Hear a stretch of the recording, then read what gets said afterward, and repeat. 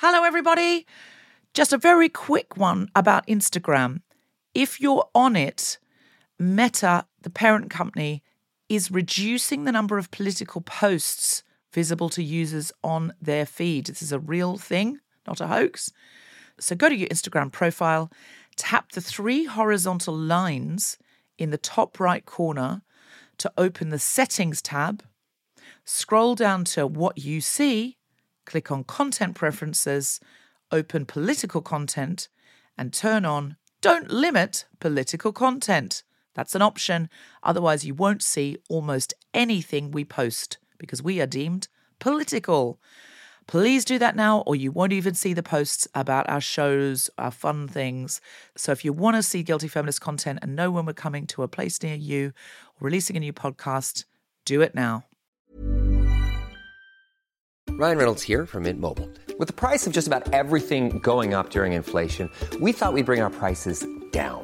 So to help us, we brought in a reverse auctioneer, which is apparently a thing. Mint Mobile Unlimited Premium Wireless. How to get 30, 30, bit to get 30, bit to get 20, 20, 20, bit to get 20, 20, bit to get 15, 15, 15, 15, just $15 a month? Sold! Give it a try at mintmobile.com/switch. $45 up front for 3 months plus taxes and fees. Promo rate for new customers for limited time. Unlimited more than 40 gigabytes per month. Slows full terms at mintmobile.com. Planning for your next trip? Elevate your travel style with Quince. Quince has all the jet-setting essentials you'll want for your next getaway, like European linen, premium luggage options, buttery soft Italian leather bags, and so much more. And it's all priced at 50 to 80% less than similar brands. Plus, Quince only works with factories that use safe and ethical manufacturing practices. Pack your bags with high-quality essentials you'll be wearing for vacations to come with Quince. Go to quince.com/trip for free shipping and 365-day returns.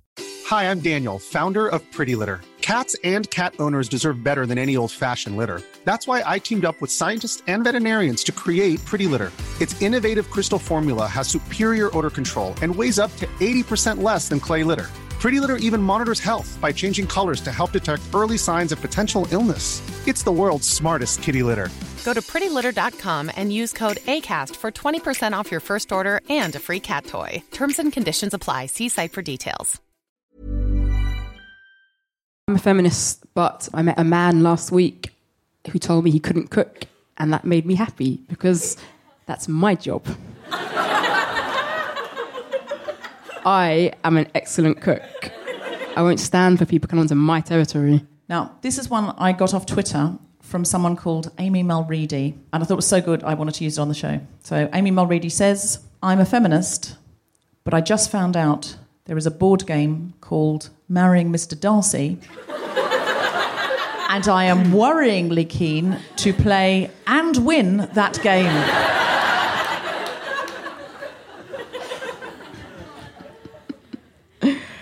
I'm a feminist, but on the morning after my 36th birthday, I put on a tracksuit, some very immature-looking trainers, and a baseball cap, went to the supermarket and bought a bottle of rum because I knew they'd ID me. And they did. Be nice. I'm a feminist, but this weekend I offered to take my 12-year-old goddaughter shopping for makeup and clothes. And she only wanted books and stationery. And I was so proud of her, but also a tiny bit disappointed not to get to visit the makeup store. I'm a feminist, but when I went on a date with a man with unshaved legs, when I went back to his place, I chickened out. But don't worry, I went to his bathroom and used his razor. And then it was fine. I hope he doesn't listen to this, because he's going to be like, oh my God, I shouldn't use this razor anymore. Checking out his Bic. Wasn't meant to be rude. I'm a feminist, but I met a Canadian man the other day, and the first thing I asked him was, what's it like to be governed by Justin Trudeau? Like to get up every day and discover that Justin makes the rules. And you have to abide by them? Because I think if I were Canadian right now, I'd be aroused all the time. Just like knowing Justin could make a new law any day. And I'd slightly want to break that law just a little bit, just to see what Justin would do. Do they have Prime Minister's questions in Canada? Could you imagine? Every Wednesday afternoon, go into your quiet space. We must be able to find those on the internet. Yeah. Let's find out if he does PMQ and see. Imagine what the questions are. So, Justin. Like blind date questions. I don't think they start with so, Justin. I think there's a sort of, would the honourable gentleman. I think there still must have something like that. I don't know. It's probably not honourable gentleman in Canada, but it's probably like, you know, good pal. I don't know. The honourable buddy. It's probably like that. Honourable mate. Yeah. I'm not that into him myself. Right? Really? Well, not physically. Well, then we won't. And politically. No. Well, if we ever run into him in a bar, then he's mine. This is sorted. I'm safe to go out drinking with you. Live from the Roundhouse in London, the Spontaneity Shop presents The Guilty Feminist with me, Deborah Francis White, guest co-host Athena Cabreno, and very special guest Roisin, talking about doing your best but being a mess. Please welcome to the stage to open the show, Maz O'Connor.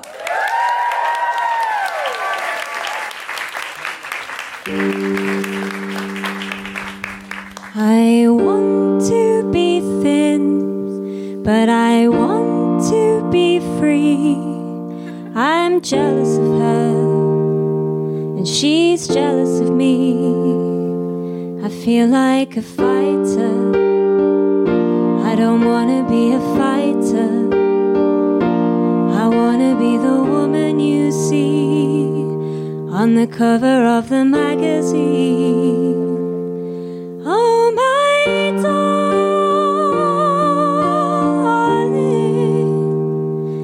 how did I ever find you? Not afraid of the crazy little things I do.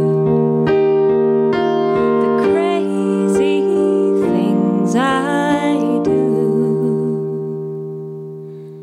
I don't think I like anything but the touch of your skin on my skin, and I don't think I like anyone but you.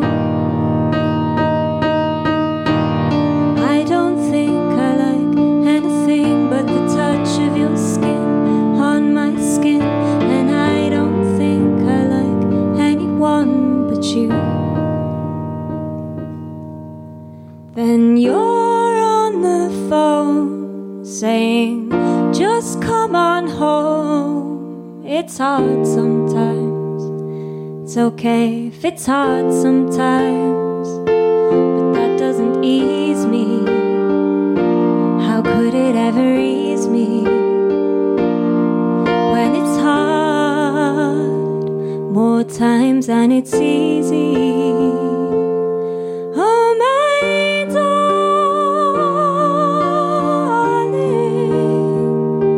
how did I ever find you? Not afraid of the crazy little things I do. The crazy things I do. I don't think I like anything but the touch of your skin on my skin, and I don't think I like anyone but you. I don't think I like anything but the touch of your skin on my skin, and I don't think I like anyone but you.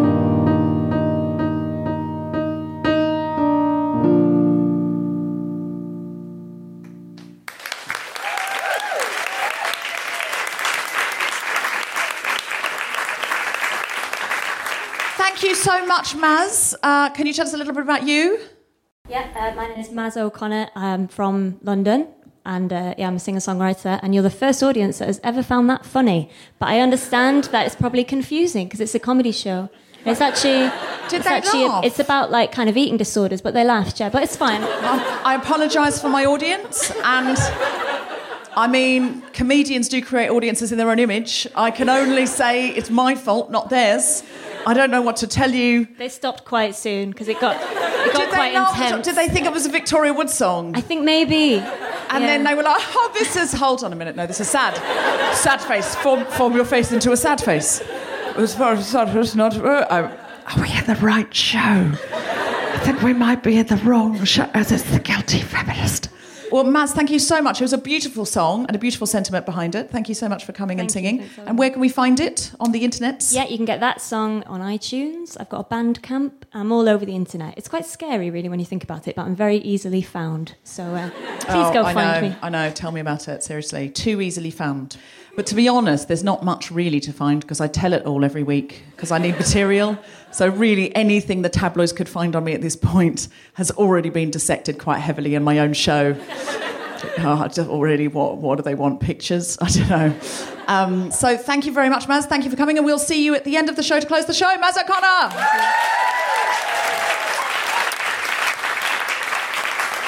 This is The Guilty Feminist, the podcast in which we explore our noble goals as 21st century feminists and the hypocrisies and insecurities which undermine them. Hello, Athena Kableno, how are you? I'm very well. How are you, Deborah Frances-White? You know what? I'm great. I'm loving that I'm at the Roundhouse. There's always a man in that seat. It's really weird. The front row is always women and there's always one man. What made you think front row out of interest? I genuinely want to know. This is not... Oh, you're with... Are you saying don't speak, don't make direct eye contact with him? No, he's like, no, I'm genuinely interested in the psychology of it. Do you listen to the podcast, sir? No? Seems happy about that? Just say yes. Just say yes. What's your name? Brandon. Okay, so at the end of the show, I'll come to you and say, Brandon, will you listen to The Guilty Feminist now? And we'll see. And I want you to be honest and truthful with me, Brandon, and I feel that you will be. He really does have the confidence of a tall white man. You look tall, Brandon. Are you tall? 6 foot. Brandon's 6 foot. He's sure of himself. He's not listening to any podcast he doesn't want to listen to. And nor will he be lying about that to spare someone else's feelings. Can I just say something? There is a man just behind Brandon. Who looks so happy. Who looks ecstatic. Yeah. He's there going, yeah, it's man. Not me. It's not me. I see you. The man behind Brandon who's like, I'm the man behind Brandon. Brandon is my human shield. What do you do, Brandon? CFO of a company. CFO, Chief Financial Officer of a company. It's good. No, it's good, Brandon. It's good. These things, we need these things to keep the world going round. The CEOs, the CFOs, the COOs, all of the big C's. We need them. We need them to keep the world going around. I mean, there'd be no capitalism if there wasn't CFOs. It's important, Brandon. It's important. It's good. Are you single, Brandon? Yeah. Are you? Oh. Brandon is single and wealthy and 6 foot. And, girls, he's at a feminist podcast. I want to objectify Brandon.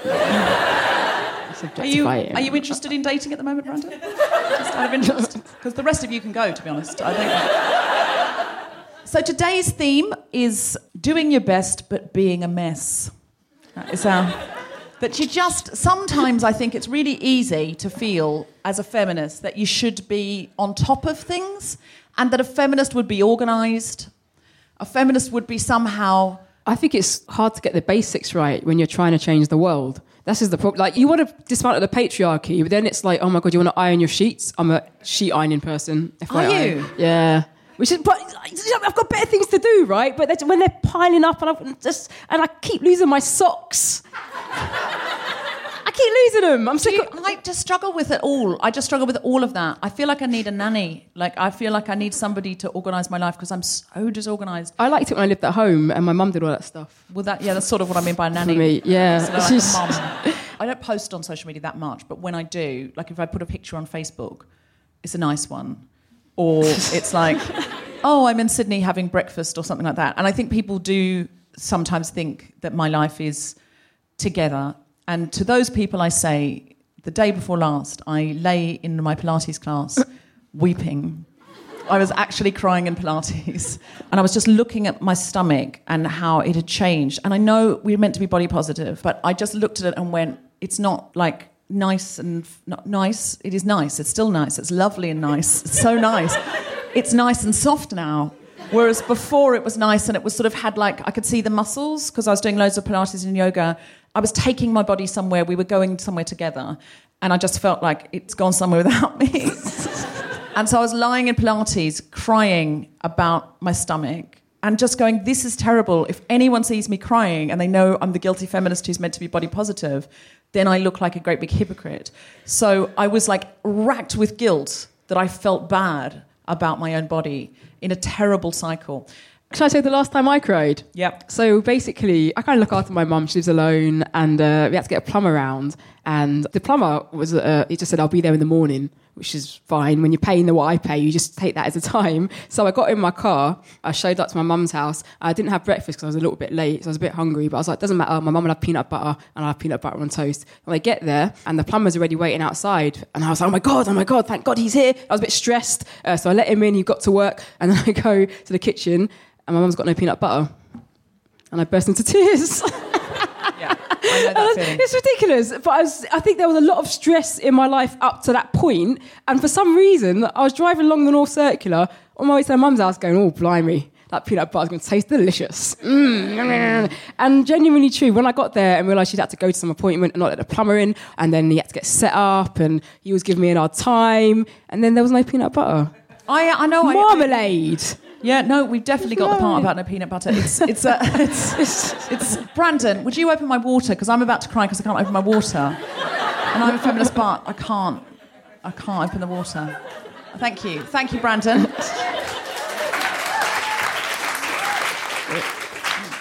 Sorry, but evolution gave you better upper body strength than me.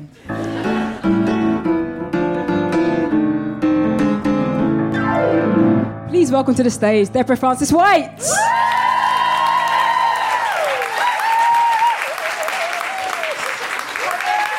The episode's about being a mess. I'm actually wrapped in the microphone cord. So, there's been a couple of times in my life where I felt like such a mess that I've tried to do something about it, that I've tried to sort of stuff the sort of emotional genie back into the bottle somehow or another by getting therapy. So this was quite a few years ago. I had a big emotional event coming up, something that I knew I wasn't coping well with, and I was just stressing about it all the time. And I thought, what I need is an hour a week where I can just focus on this thing and just put this into this box of an hour a week. I'll go and have therapy. So I chose my therapist based on location, because I just knew if it was a tube ride away, it was not going to happen. And the first thing I said was, look, I need strategy. I need strategy and help. There's a big thing I've got coming up. I can talk all the day long. It's not one of these ones where I talk and you listen because I just can't talk. I can talk all the time. I'm a stand-up comedian. That is basically therapy where you never wait to hear the answer. I said, I need strategy. Are you a sort of therapist that can do strategy? I don't want one of those sitting and listening ones. And she went, oh, yeah, I can do strategy. I said, great. And we committed to 6 sessions. She said, the thing is, you can't be early because in my home, you see, it's a room in my home, so there's no waiting area. So you can't be early because if you're early, you have to wait outside. And you can't be late because it doesn't respect the session. You need your full 50 minutes. Otherwise, it doesn't really respect the session, doesn't respect you, doesn't respect me. So you can't be early, you can't be late. Which in London is a challenge. So the first few days, too frightened to be late, I was early, and you're standing out the front of somebody's house in the rain. And the first day, she just let me talk, but that's fair enough, because especially if you've had a weird life like me, you need to give the therapist context, because you can't just say, like, as you know, probably if you've listened to this show, you won't know this, Brandon, but I used to be a Jehovah's Witness, and you can't say to a therapist, you know how it is when you have to wake up really early on a Sunday morning to go and knock on other people's doors to tell them that their life is going to soon be over and the impending doom is in the form of a fiery apocalypse and their eyes will be plucked out by birds unless they listen to the Bible and convert, and then they pull out a shotgun and walk you down a rural driveway and see you off their property. You know when that happens. Because they don't know. Nobody knows. You don't know. No, you're not really laughing because you're like, no, we don't relate to this. It's very difficult. It's very difficult if you've had a weird life to make anybody else relate to it. So the first couple of sessions sort of it was me contextualising and filling her in up until now. But she really wasn't saying anything. She was just doing that sitting staring thing, which I had very specifically said I did not want. So in the 4th session, after shivering in the rain out the front of her house, I came in and I sat down and I thought, I'm not saying anything. And she looked at me and she was like, well, I'm not saying anything. And I was like, well, I'm not saying anything. She was like, well, I'm not saying anything. And this went on, I swear to you, for 5 minutes. We just sat and stared. And I was like, I'm paying, so I'll sit and stare at you for 50 minutes, as far as I'm concerned. And eventually she went, so how have you been this week? And I went, well, yeah, no, all right, but I've just got this big thing coming up, as I've told you, and I really need strategy to, I need some advice, really. I need some advice on how to handle it. And she said, well, what advice would you give yourself? And I was like, well, terrible advice, clearly, because my life is a mess, because I'm miserable. The kind of advice I would give myself, if it was any good, I would already be fixed. Clearly, I don't have any good advice for myself. That's why I'm paying you, a professional who has apparently gone and got degrees, that you can give me advice. What is this? What advice would you give yourself? That is literally like going to a personal trainer and them just staring at you and just going, have you got any, because I want to get fitter, so have you got... Well, what would you do if you wanted to get fitter? Should I probably get on the treadmill? Why don't you try that? Well, what should I do now? Well, what would you do if you wanted to turn it on? No, why don't you try that? I don't feel any fitter. Well, what would you think would be the next? Turn it up? Yeah, turn it up. That is therapy. Therapy is like a personal trainer who makes you do the work, but you're paying them. So eventually, week 6, I said to her just outright, do you have any strategy for me? Because I've got this big thing coming up. She said, I don't really do strategy. And I was like, no. I was so angry, and I was like, well, that's it for me in therapy. She said one insightful thing the whole time I was there, literally in 6 weeks, and I was like, never doing therapy again. But then a few years later, I was coming to a crossroads in my life where I was actually quite miserable. I was broke. I'd been on the cusp in show business for a long time, and I don't know if anyone else has ever been in the arts or anything like that, but it's really easy to get onto the cusp. It's so easy to get onto the cusp, and you think, oh my God, I'm on the cusp of greatness. But the cusp is endless. You can live on the cusp forever. Ever. And then, when you get up to the next level, it's always another cusp, and there's people up there with sticks going, fuck off, it's our cusp. It's like, the cusp, there's endless cusps in show business. So I'd been on this one particular cusp for a very long time, and there was no sign, and I just thought, I've just got to heave myself up to that next cusp at least, or get out. And I thought, am I going to have kids or am I not going to have kids? Because I was coming to that age where I was like, I've really got to decide about kids. I've got no money, my career's cuspy. I just generally feel shit about everything. I just don't know what I'm going to do. I'm going to go and have some therapy. So, again, I based geographically, but I was prepared to travel a little bit further for someone I thought was going to be a little bit more helpful. And do you know what she said? She said, well, yes, the thing is you can't arrive early because it's my private home, and you can't arrive late because that doesn't respect the session. She said, so come to this address. And she said, you'll know it because it's got a Corvette and a brand new Mini on the driveway. So I got there, I had to stand there early in front of the Corvette and the Mini in the rain. Then eventually it's like, you can't come through the front door. I rung the front door, you can't come through the front door because you'll wake the baby. Of course you will. And so you have to walk around the side, and I had to walk around the side. And then I went back, it was this back room, it was like a rumpus room for kids, like a sort of family room. And it had things in it like a pool table and a sort of full-size fish tank. The kind of things you only buy if you've bought all really good versions of everything everyone else has got. And now you need something else to spend your money on that no one else has got. And so I went into this room, and she sat there, and she was in this beautiful little outfit, like dress above the knee with tights and patent leather boots. I'll never forget the boots, shiny patent leather boots from Russell and Bromley or somewhere. And she sat there, and she said, well, yes, I'm working at home now because I used to have surgery, and but now I work at home because I've got the baby. We've got 2 older children of 10 and 12, and then we thought, are we going to have another one? We thought, well, it's now or never, isn't it? It's now or never. And I sat there going, yes, it's now or never, it's now or never. But it's now or never. So we thought it's now or never, so we'll have another one. And I thought, so it's now or never, but you've got 2 perfectly good other ones who are old enough to walk and talk on their own, and now you're having another one. And she was like, yeah, well, we thought it's now or never, now or never, now or never, yes, now or never. It's very much the song that my beating heart is playing. And she was like, but what's great about working from home is that the nanny can take care of the baby. And then I can just sort of pop in between sessions and have cuddles. And I think that's really the secret of success, isn't it? Sort of that balance between work that you really want to do and sort of real cuddles and love. Yes, I'm sure it is. I'm sure it is the secret of success. I'm sure it's the secret of success and happiness. It's just lovely. I'm thinking of having a baby, but I just don't know if I'd be able to cope with that. Oh, you should have a baby. You should have a baby. Well, I'm just really worried about money and like how I would do it. Well, I mean, it's really ideal if you've got your career sorted first. Is it? Is it? it's ideal if you've got a career sorted first. That's what I would do. I would get my career sorted first, but then I wouldn't tarry on the baby front, because I think a combination of work that you love and cuddles from a baby is the sort of ideal route. Is it? Is it? I said, but sometimes I run out of milk and loo paper, and am I fit to be a mother? Well, you can't do that, of course, if you've got a baby. No shit! Thank you. Thank you. Every week I felt shitter and shitter and shitter. Basically, it was like Dante had created a whole new level of hell that was the life I wanted, made me go in there and sit and stare at it, while the other me told me how great life was because she'd been better at planning and hadn't had a fucked up beginning bit. I was just like, what is this? Is terrible. Anyway, I thought, no, see it through.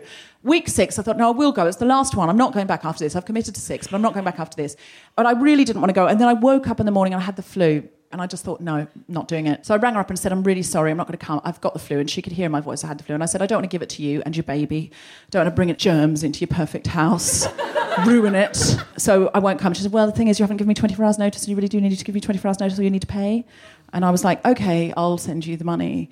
And then I hung up. And I thought, well, she's probably not going to actually worry about that, because she's got more money than God, clearly. And while obviously she couldn't book another client in, that was an extra hour that she could cuddle her baby and drive her Corvette around the block. I don't know, stroke her fucking fish tank, play pool, I don't know, whatever the fuck she does. And I thought, I've given you the gift of an hour with your baby there, really. I haven't had the session, so, and you know that I've got money trouble, so you're probably not going to charge me for that. You're probably not. And fair enough, you know, she didn't know, she did. She sent me a solicitor's letter. Now, she actually sent me an email saying, never in my life have I ever had to chase a client for money, and it was 50 quid, I think, and she had never had to do that. And I wrote back and said, and you haven't had to do it this time, because I put it in the post yesterday, as you will see from the postmark. Bitch! It's not how you're meant to talk about your therapist.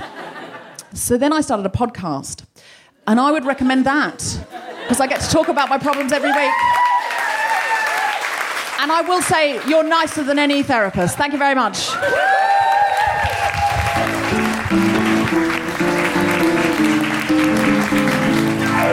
I think it's time to get our guest on. You may know her from Man Down. You may know her from all sorts of other fabulous television shows that she's appeared on. But if you don't, you should definitely know her from Game Face. Put your hands together and make big, guilty feminist woohooing noises for Roisin Conaty.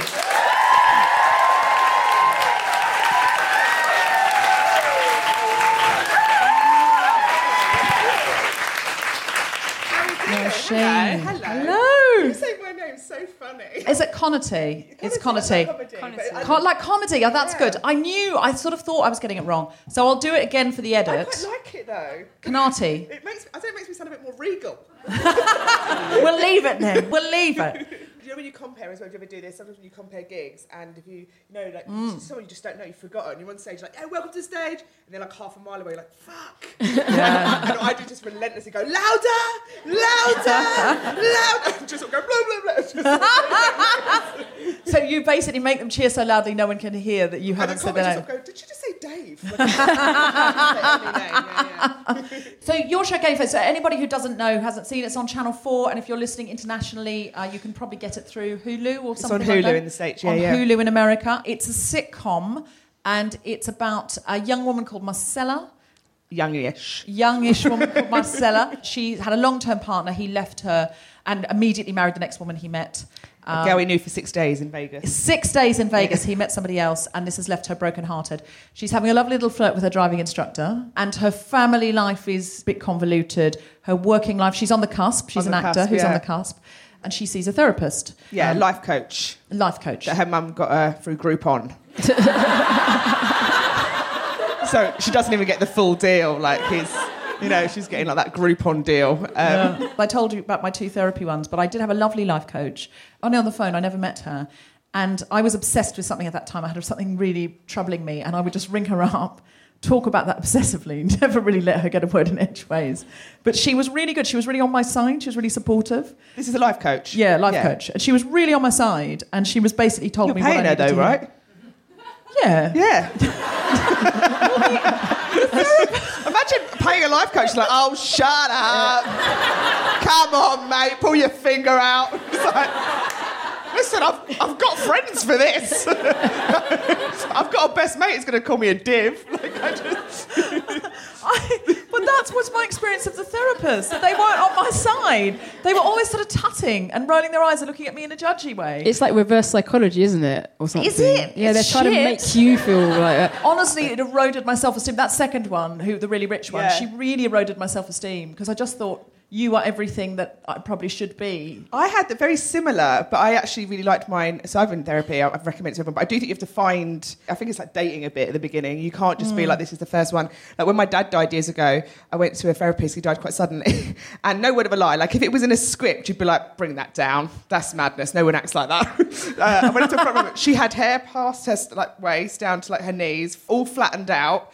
And she was sitting on a sofa with just a massive cat that she stroked. And I was like, the Blofeld of therapists. And I was like, this is like she did that thing that people do. A lot of people do it in I've got a real problem with it. I'm trying not to, like yoga worlds or New Age. They whisper quite a lot. They do soft talking to show how much they've, how spiritually enlightened they are now. I don't have to project. I'm just good with it, And you're like, fucking speak.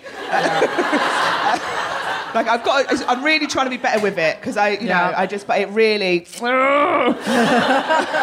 I know exactly. And they say we. They say, how are we today? And when we, or for me instead of please. Yeah. Could you just pop your shoes off for me? Oh, that's for you. Yeah. Right. What are you going to do with them? Do you want them? What do you mean for you? Oh, fucking hell! Don't say for me. What do you mean for me? Could you just turn around for me? Could you just lie down for me?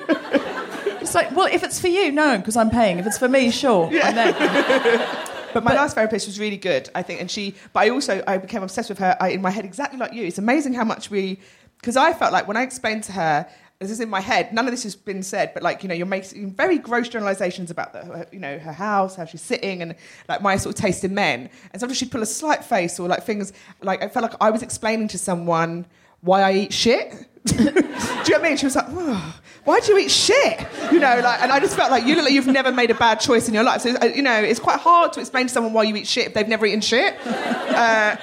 So I was a bit like, I need a shit eater for a therapist who can at least, from the beginning, be like, I get it, you're in the eating shit stage. I'll be your therapist. And then I sort of said to her I went, have you got a really nice kitchen? And she was like, sorry, what? I was like, I've got to say this in my head. I'm obsessed. I think you've got an amazing kitchen. I'm obsessed with having this kitchen. You have the thing in your life with the markers that if you get it, you're like, then I'll be happy. So I'll go to bed at night going, just planning out this kitchen. In my fucking shithole of a bedroom. Yeah, but I think it is like dating. You do have to sort of meet a couple. I don't think if it's not right, if you've got all that. But who's got the time to be dating therapists? I just don't know. There's no Tinder for therapists. They expect you to sign up for a period. You go for 6 weeks, you feel worse. Imagine if on Tinder you had to have 6 dates. If at the end of that 6 dates, you then never want to date anyone again because you've been forced to have 6 dates. I do think that the amount of money that you spend trying to get out of your head or trying, when you think, how many nights have you done espresso martinis and, or literally junk food or whatever, the money that we throw at us, when you sort of go, deal with it. That was just 2 nights on red wine, sure. And that's the end of my heartache. Take my phone. So I think, so you go in there and you're sort of like, well, of course I know that. That's obvious. So, they're like, we're obviously angry about that. You're like, Is that your input? I know. I'm angry about it. I just fucking ranted for 20 minutes saying I'm angry about it. I don't need you to... That's my experience with it. I think 1 in 10 sessions, I had an aha moment, to quote Oprah, my hero, my legend. But I'd have what have you done, you wizard? I'd leave there a bit which? It was always when we were talking about something innocuous, it'd be something it was never the big, you go in and go, I want to talk about this, let's fix me. It'd always be talking about something ridiculous, like an Amazon parcel being late, and then by the end of the note running out of peanut butter moment. Yeah. God, that's the revelation about who you really are. Yeah.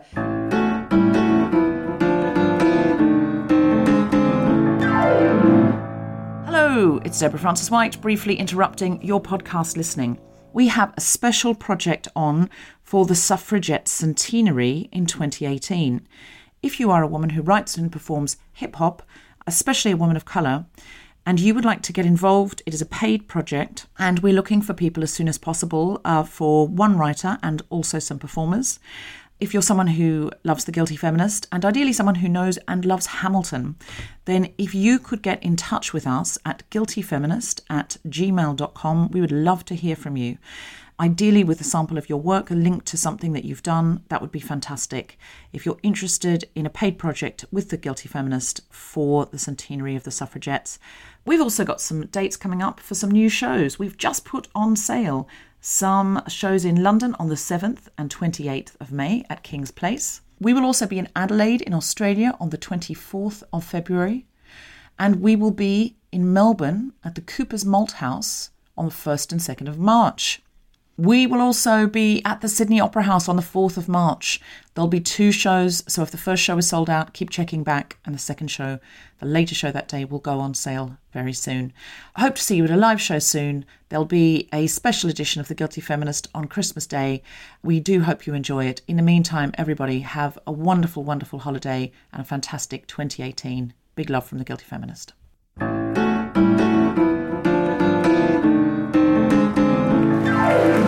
Please welcome to the stage Athenica Blano!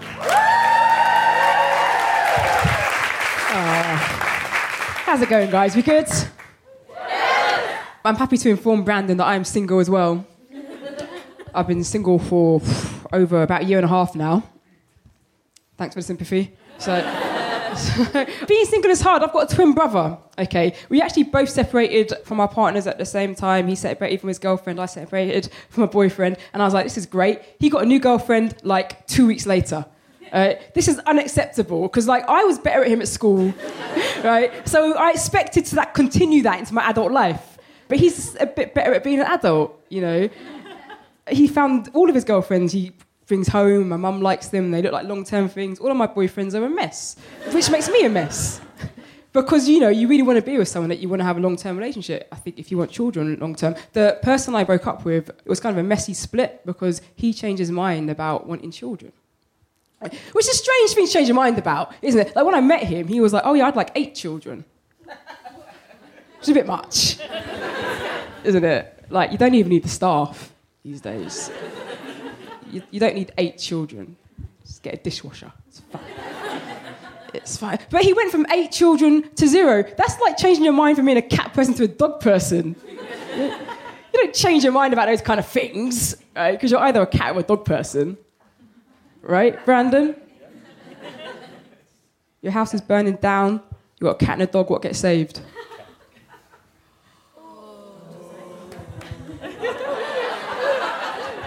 I'd save my mum.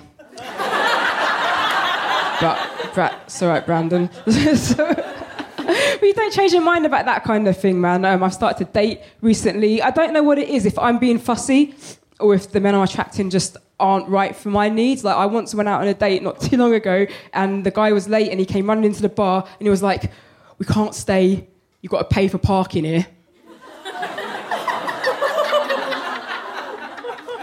You know, what am I supposed to say to that? I'm a professional person. I do actually have a day job as a contractor. I've got an evening job as a stand-up comedian. And I think the problem is, because I'm doing okay in my day job, because I'm doing okay in my evening job, I don't have time to do okay in my personal life. It basically means I'm a mess because I'm not a mess.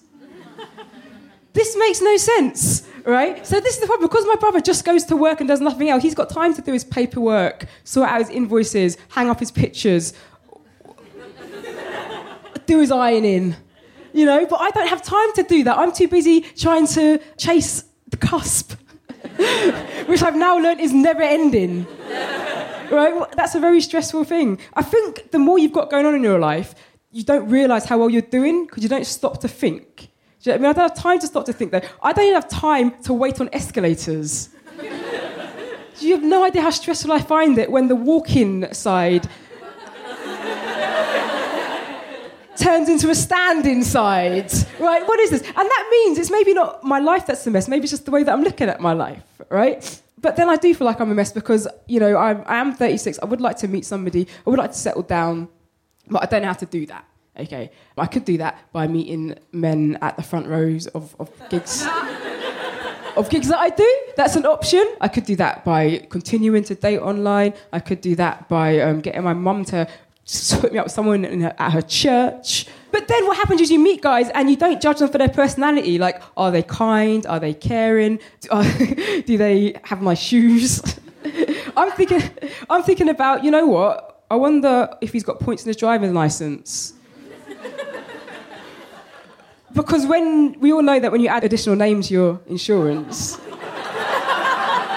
you get cheap insurance, guys. I'm thinking, you know what? This is a nice guy, but is he the kind of guy that would change his religion in order to allow our child to get into the best school? There is a great Catholic school in my area. It might be rated outstanding by Ofsted. I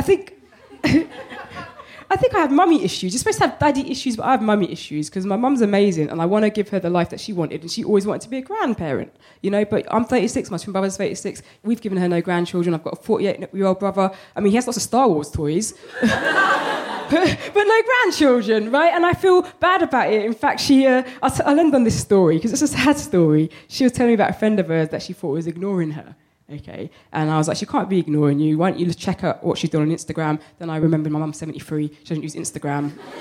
You know what I mean? Like when you lie to someone about where you're going, sometimes if you walk down the street and you do see it yourself, but you'll take a picture. But even though you're supposed to be at your friend's wedding, right? My mum can't do that. But then one day she met this friend that she hadn't seen in a long time. Turns out this friend had a new grandchild. I know, right? And she just felt a bit bad because my mum had been moaning to her about not having grandchildren, and she felt embarrassed about not having grandchildren. Now, first of all, I think it's a bit weird that my mum is talking about my reproductive system to her friends, but then I thought to myself, this is really stressful for me because while she was telling me this story, I thought to myself, I know what I can do to make her happy. I can just settle with the car parking guy. We'll just go to a place with a car park. We'll go Costa and Sainsbury's or something. And we'll get on, and I should just do this to make her happy, but I don't know, she never bought me that Mega Drive. And now look what you've got here. She wants something so she can fit in with her friends. So you know what? She should be really happy. She's got 3 lovely children who are successful professional people, and I'm not doing too bad, so our lives are not a mess, really. Just stand still on the escalator. It's all right, we'll get in the end.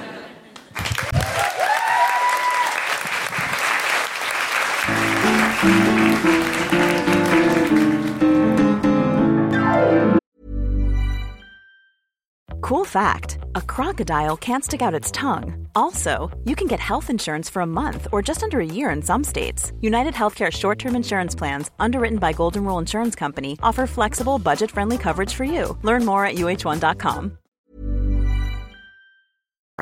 Do you feel like, as a feminist and as a woman, do you feel like that need to be, I've got to have it all sorted out? And do you feel like we hold ourselves up to higher standards if we identify as feminists? I think it's you know, the conversation... Sorry, was that an unfun question? No, it's good. I was just trying to make sure I answered it, rather than just sort of... Sometimes I just start speaking and then it's like jazz for 10 minutes. And I have to try and find the beat again, like, there you go.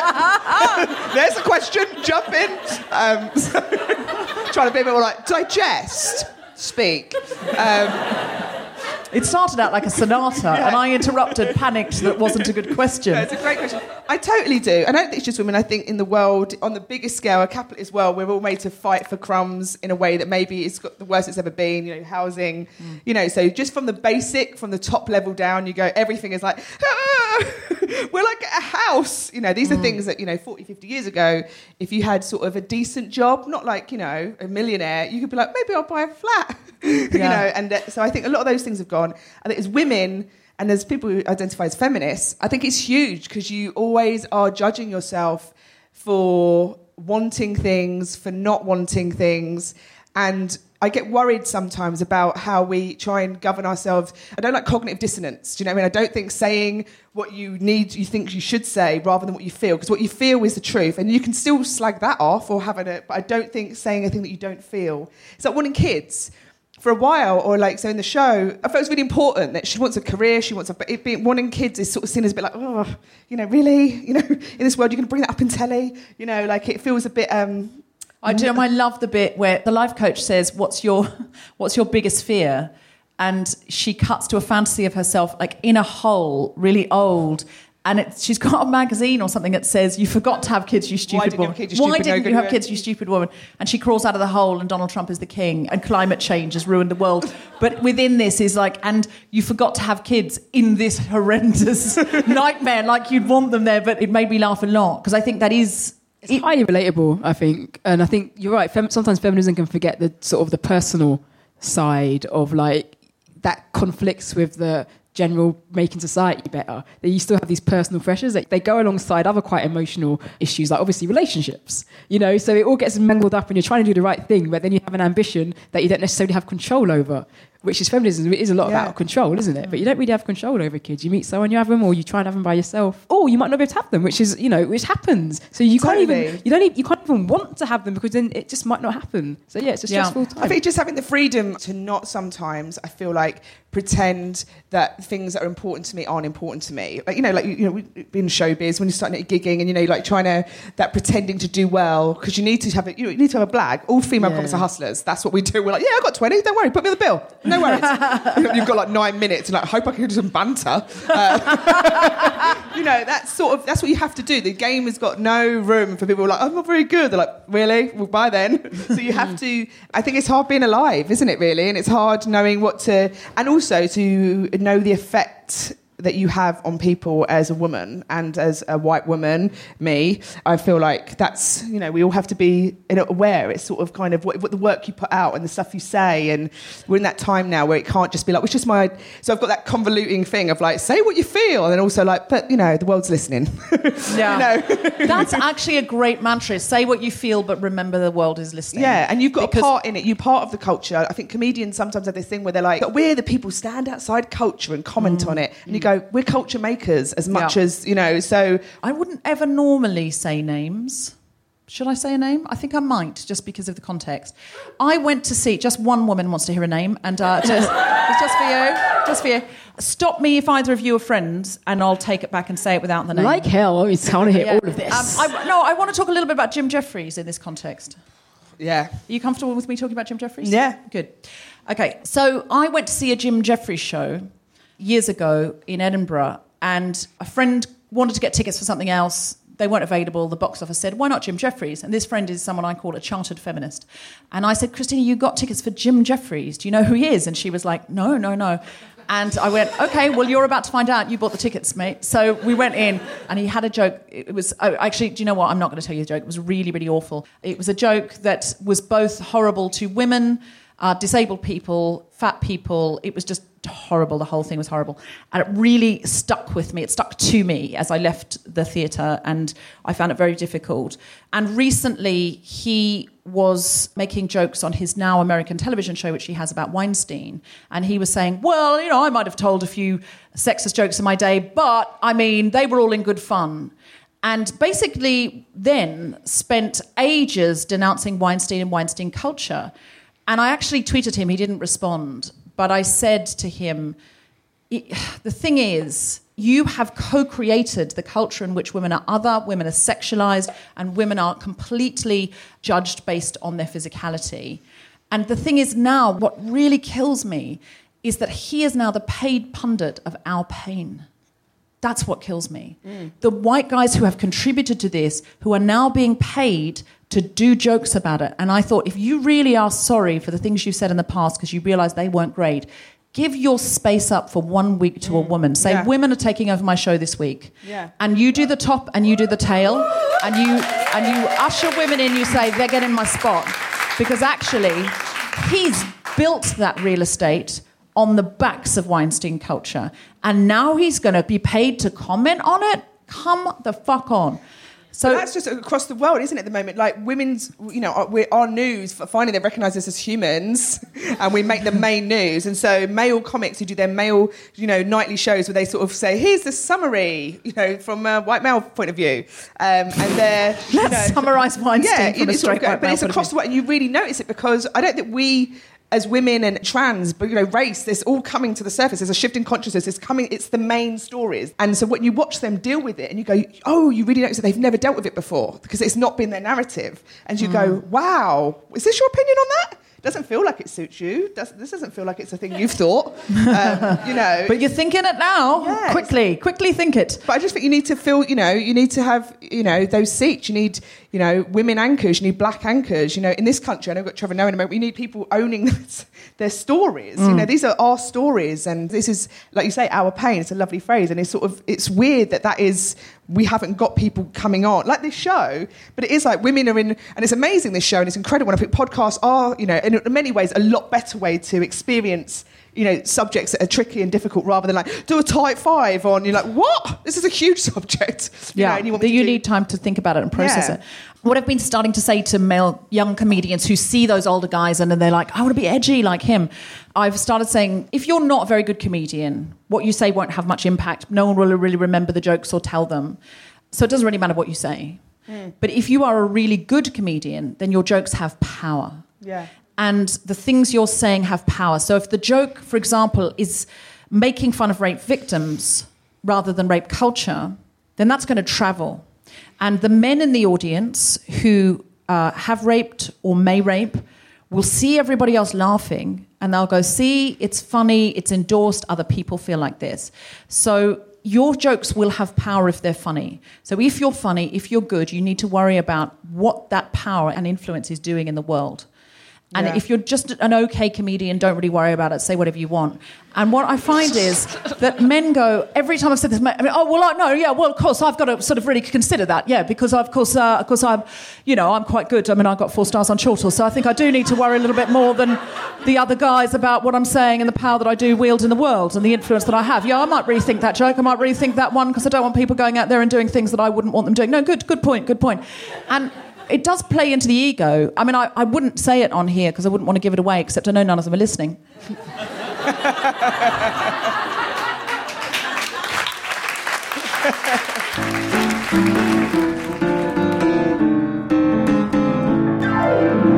Does anybody have a question? Oh, yes, there's somebody there. Pardon the accent. I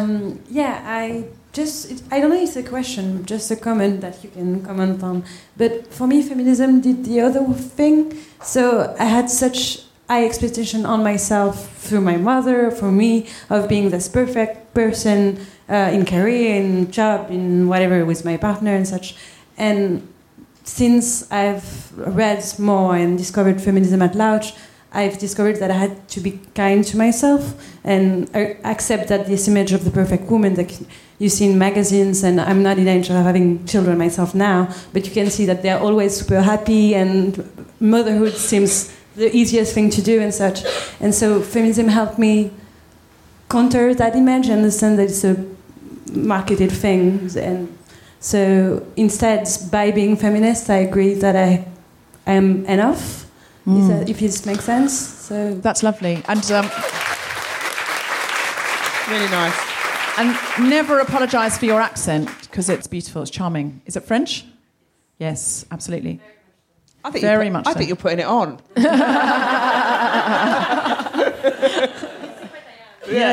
From Croydon. I mean, that's a great way to make yourself feel better. Put on a French accent. I mean, immediately I was, of course you're happy. Listen to your voice. Yeah. I totally agree. I think that is the best part of feminism, is that we're able to have that conversation. We're able to explicitly say, like, you know, cried in Pilates, or the stresses of being a woman. And also this time in society that you go, your brain is light years ahead going, this is pathetic. Why do I give a shit that I'm this size? Or why have I got these petty things that, like, reducing myself down to such, you know, archaic ideas, but we were raised in them, you know. It's hard to shake all that off. It doesn't happen in a day. But then I think the feminism has brought it all out, all the toxicity out. You're like, oh, thank God, I don't have to carry that secretly, all that kind of, oh God, I'm disgusting, or I'm not good enough, or I'm not, you know, like, maybe I should not be so funny and just, you know, listen to men, you know, like when you're a funny girl when you're 14 in the 90s, like everyone's like, she's mad. I'm not mad. I'm interesting. I want a retrial. I know. I'm definitely happier since I've found feminism for that reason. I used to have a very odd, I think, when I was younger, like, view of what I should look like and be like and what perfection was, and this constant ruler up to myself that I was never going to... I'll tell you something. At King's Place at the moment, which is where we normally do the Guilty Feminist in London, they put these big billboards up of people who, you know, are coming to the venue. And I walked in the other day and they'd put one up of me for the Guilty Feminist, and they'd put this really, really lovely picture up, but it's like a billboard, it's huge. But it's a lovely picture that I had taken probably 2 years ago. And I'm sort of standing with my hands on my hips, kind of looking fierce, like I'm in America's Next Top Model and trying to please Tyra with my face. And I've got this big winged hat. And I looked at it and I was like, oh, no, I can't live up to that at all. I can't. And I had this moment of going, I'm sure my hips are bigger than when that was taken. And they weren't small then. And I was like, just, oh, God. And that doesn't matter. I don't judge big hips on other people. Like, I'm not looking at someone else's hips and going, those hips are big or wrong or anything like that. But just in that moment, I thought, I cannot live up to my own billboard. And I can't do it. And then I thought, that's what billboards are. They're just things no one can live up to, even the people on them. Totally, and it's the end of a time. We're still in the end of the time of the 90s, of nuts, of all of that. We were soaked in misogyny, and so you can't help but internalise that, to have a thought and go, the fuck am I thinking? And I think seeing yourself on a billboard or seeing yourself in, when I see myself on TV, like, when I was like 14 and, I've got big teeth and then you grow out of it because you really like, listen, I'm fine. And then you see yourself for the first one on a 40-inch screen, you're like, oh, yeah, that is, my teeth were fucked. Thanks, everyone.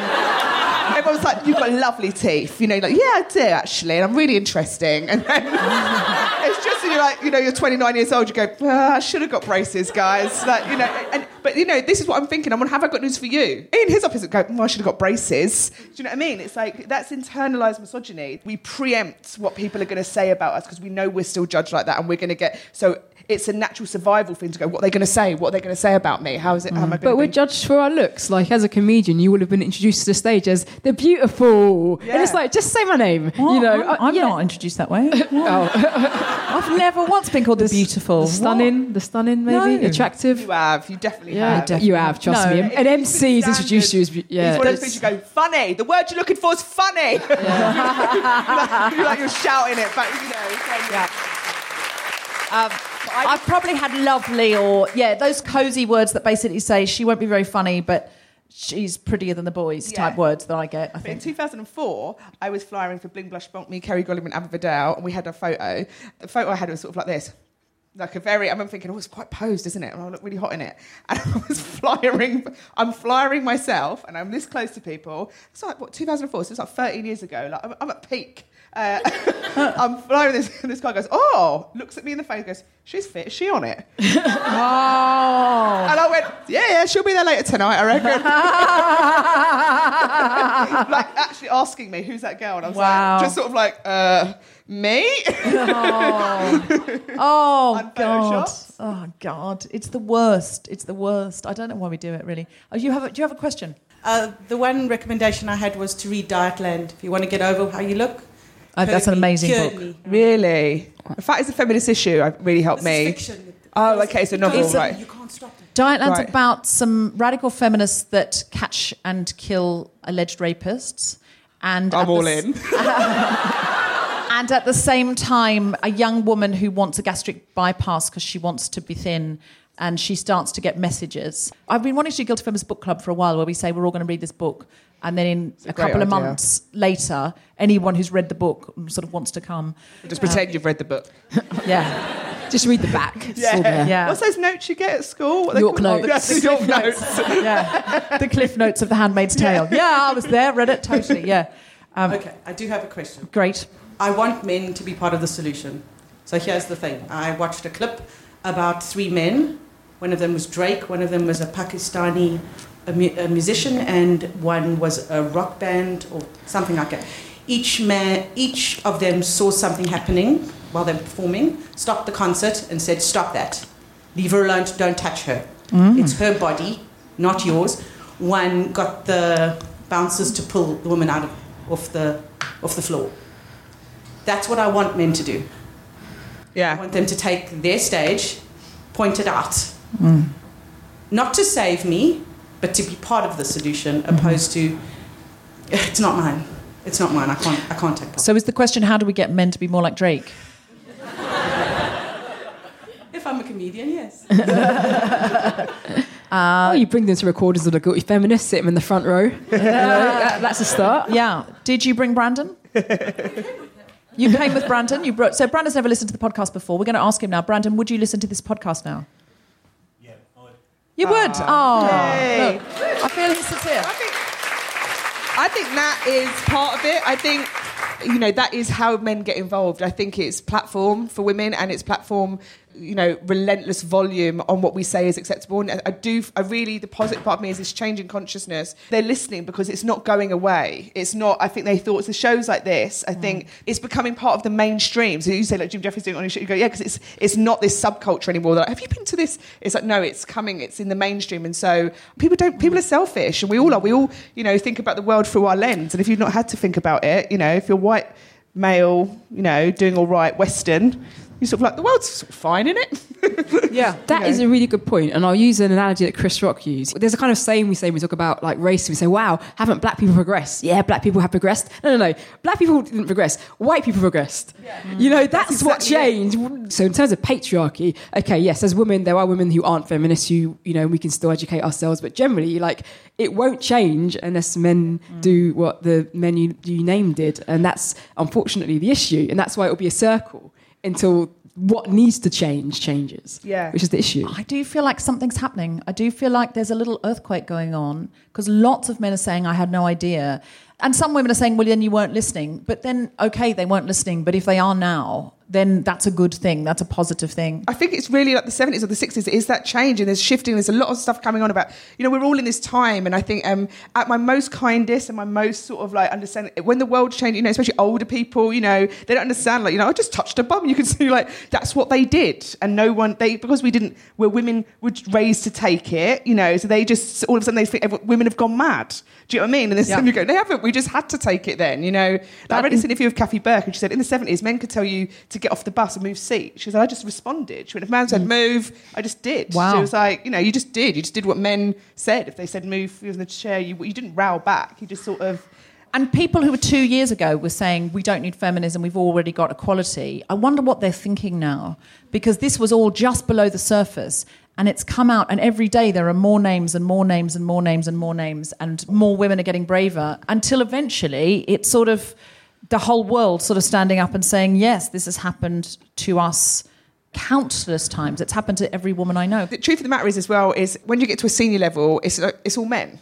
Anywhere. Do you understand what I mean? So when people say, like, what's it like being a woman in comedy? Like being a woman in any job, really, at senior level, is there's less of us. And that is the culture, because they make the culture. Who's under them, you know what I mean? They are the culture makers. And now it's sort of like, no, we don't care, because we're coming together like in mass, which the internet, for all Twitters nearly give you a breakdown on a daily basis, you know, it does. You're able to share. Women are able to, you know, sort of support each other and say, I've got you. Yeah, I think things are changing, and I feel it in myself.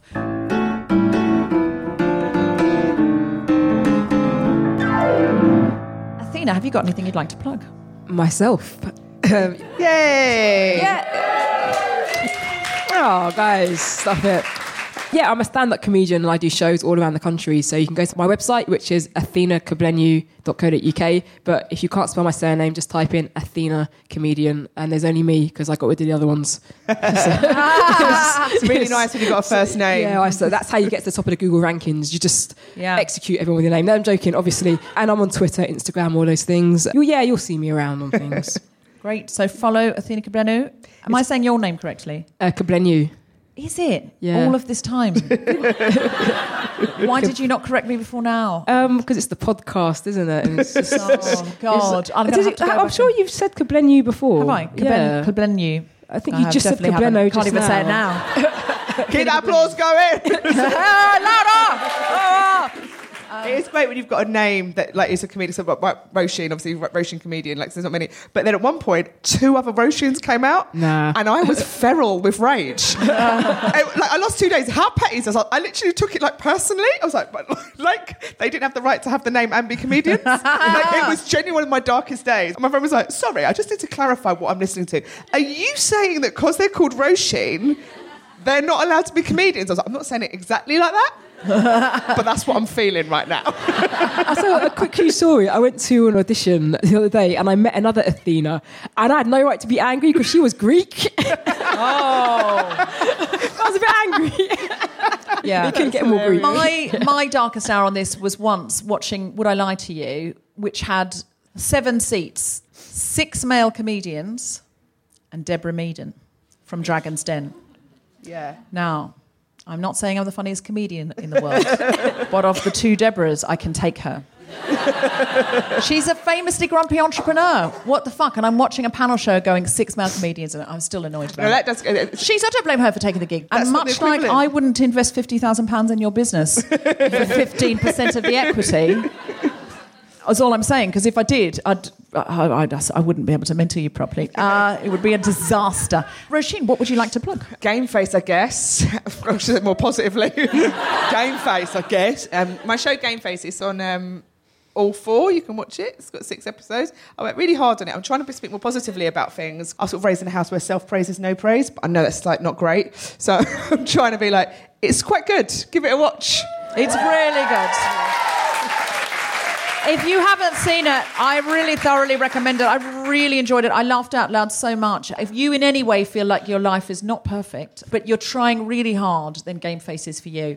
I would like to plug Global Pillage, my diversity-based comedy panel show, which we're trying to get on radio or /telly. So the more you come and support it, the more likely we will get that going. Tonight, this is a bit like on those television shows in the 70s where they used to say, while staying in, this is what they used to do in Australia, while staying in Sydney, the artists have enjoyed staying at the Wall Street Townhouse. We had Haché tonight, Haché burgers, because the Haché just dropped them off to be nice. There's this really fancy burger place near here. We're all vegetarians, so we had the vegetarian versions. Are you a vegetarian? No. No, okay. Roisin isn't. I'm trying to be. But it's a really lovely burger place, and it does veggie options, and it's right near here in Camden. Go and check it out. It's Camden's finest, and they just gave us free burgers and chips. There was a moment, though, where Maz, who's the musician, who's lovely, I leaned over to get into the Haché bag, and she went, "Oh, did you want me to pass you the salad?" And I froze, and I was like, yeah, that's what I was looking for. I wasn't at all looking for the chips. So that's, yes, please pass me the salad. And then I had to go get the chips myself. And if you see me, I also go to Try Yoga in Camden. You can see me there crying in Pilates Sunday at 5:30. Our charity of the week, I feel like we need someone else to read this out because it's always someone else. Brandon, you're a CFO. Would you be all right reading out the charity of the week and pretending it's your own? Okay, so come to the... So there's a microphone there if you want to use it. Brilliant, I'll turn that on. Just go a bit closer to the microphone. Emmeline's Pantry is the charity of the week. We're a women's food bank based in Manchester. Don't laugh through the charity of the week. This is like when you laugh through the song about eating disorders. Sorry, Brandon, go from the top, Brandon. Okay. The charity is Emmeline's Pantry. We're a women's-based food bank based in Manchester. We support women by offering fresh, halal dairy, fruit and veg, as well as the usual long-life foods, sanitary products, baby items and clothes. Unlike other food banks, we give women a choice of when they come in, so we never pre-bag items to ensure women have some control in what they eat or feed their families, despite having little or no money. We support women from all walks of life, including domestic abuse, sexual assault, homelessness, young mothers, and mental health. Our website is www.justgiving.com/Emmeline's Pantry. Thank you very much.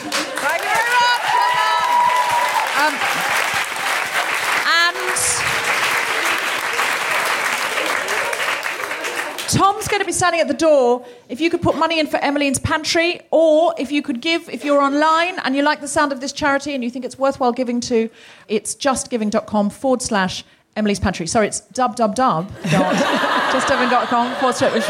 How busy are you that you can't finish the word W? He's a CFO. Dub. Let's keep it going, people. It's an Antipodean thing, isn't it? Dub. Yeah, it's South African. Yeah, in Australia they say it on television. Dub works. I don't see why we're saying W. No. Well, I would just leave it off now. I'm dropping the end of W. Yeah. On television ads, they always do it in Australia. They go, it's madbarryscars.com. Always. To keep track of everything we're up to, you can follow Guilt Femme Pod on Twitter or The Guilty Feminist on Instagram. There is also a Facebook page you can like and a mailing list you can sign up to. And if you like what you hear, please go to what we're now supposed to call Apple Podcasts and rate, review and subscribe. It helps other people to discover us. And give it 5 stars. And finally, to sing us out in the traditional Guilty Feminist style, the wonderful Maz O'Connor! At first I was afraid, I was petrified, kept thinking I could never live without you by my side. But then I spent so many nights thinking how you did me wrong, and I grew strong, and I learned how to carry on. So you're back from outer space. I just walked in to find you here with that sad look upon your face. I should have changed that stupid lock, I should have made you leave your key. If I'd have known for just 1 second you'd be back to bother me. Go on now, walk out the door. Just turn around now, 'cause you're not welcome anymore. Weren't you the one who tried to hurt me? Why did you think I'd crumble? Did you think I would lay down and die? Oh no, I will survive. Oh, as long as I know how to love, I know I'll stay alive. I've got all my life to live, I've got all my love to give, and I'll survive. I will survive. See, this isn't mournful, is it? It's happy. What's next?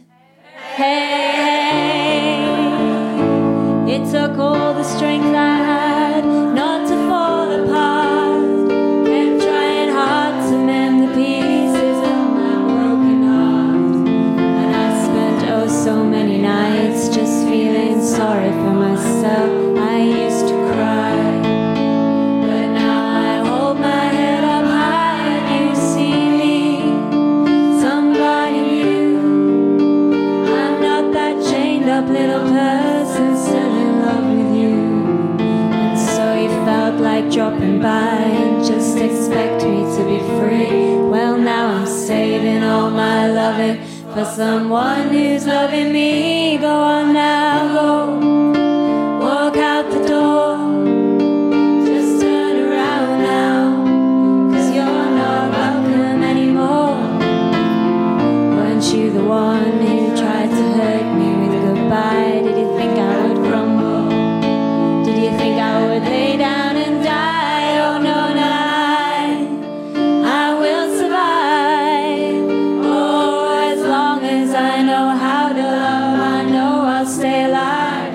I've got all my life to live, I've got all my love to give, and I'll survive. I will survive.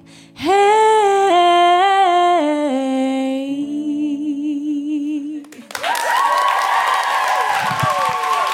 Maz O'Connor, that was us at the Guilty Feminist. Thank you so much for coming out. Good night.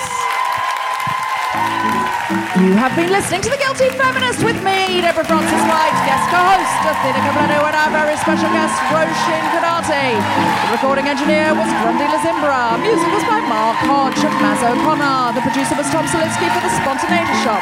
Thanks to Marie, Derek, Dominic, and everyone at the Roundhouse, as well as all of you for listening.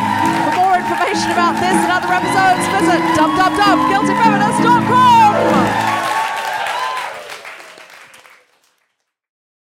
There are people who are watching this going, we had no idea how many times Tom comes out, because he edits those out. But he's... Watching? Have we been filmed? No, well, they're watching in the audience now. Because normally they're listening. Oh yeah, watching. Yeah. We don't make them close their eyes through the show just because it's a podcast. That seems extreme. It's like dying in the dark. I thought it was just a listening gig.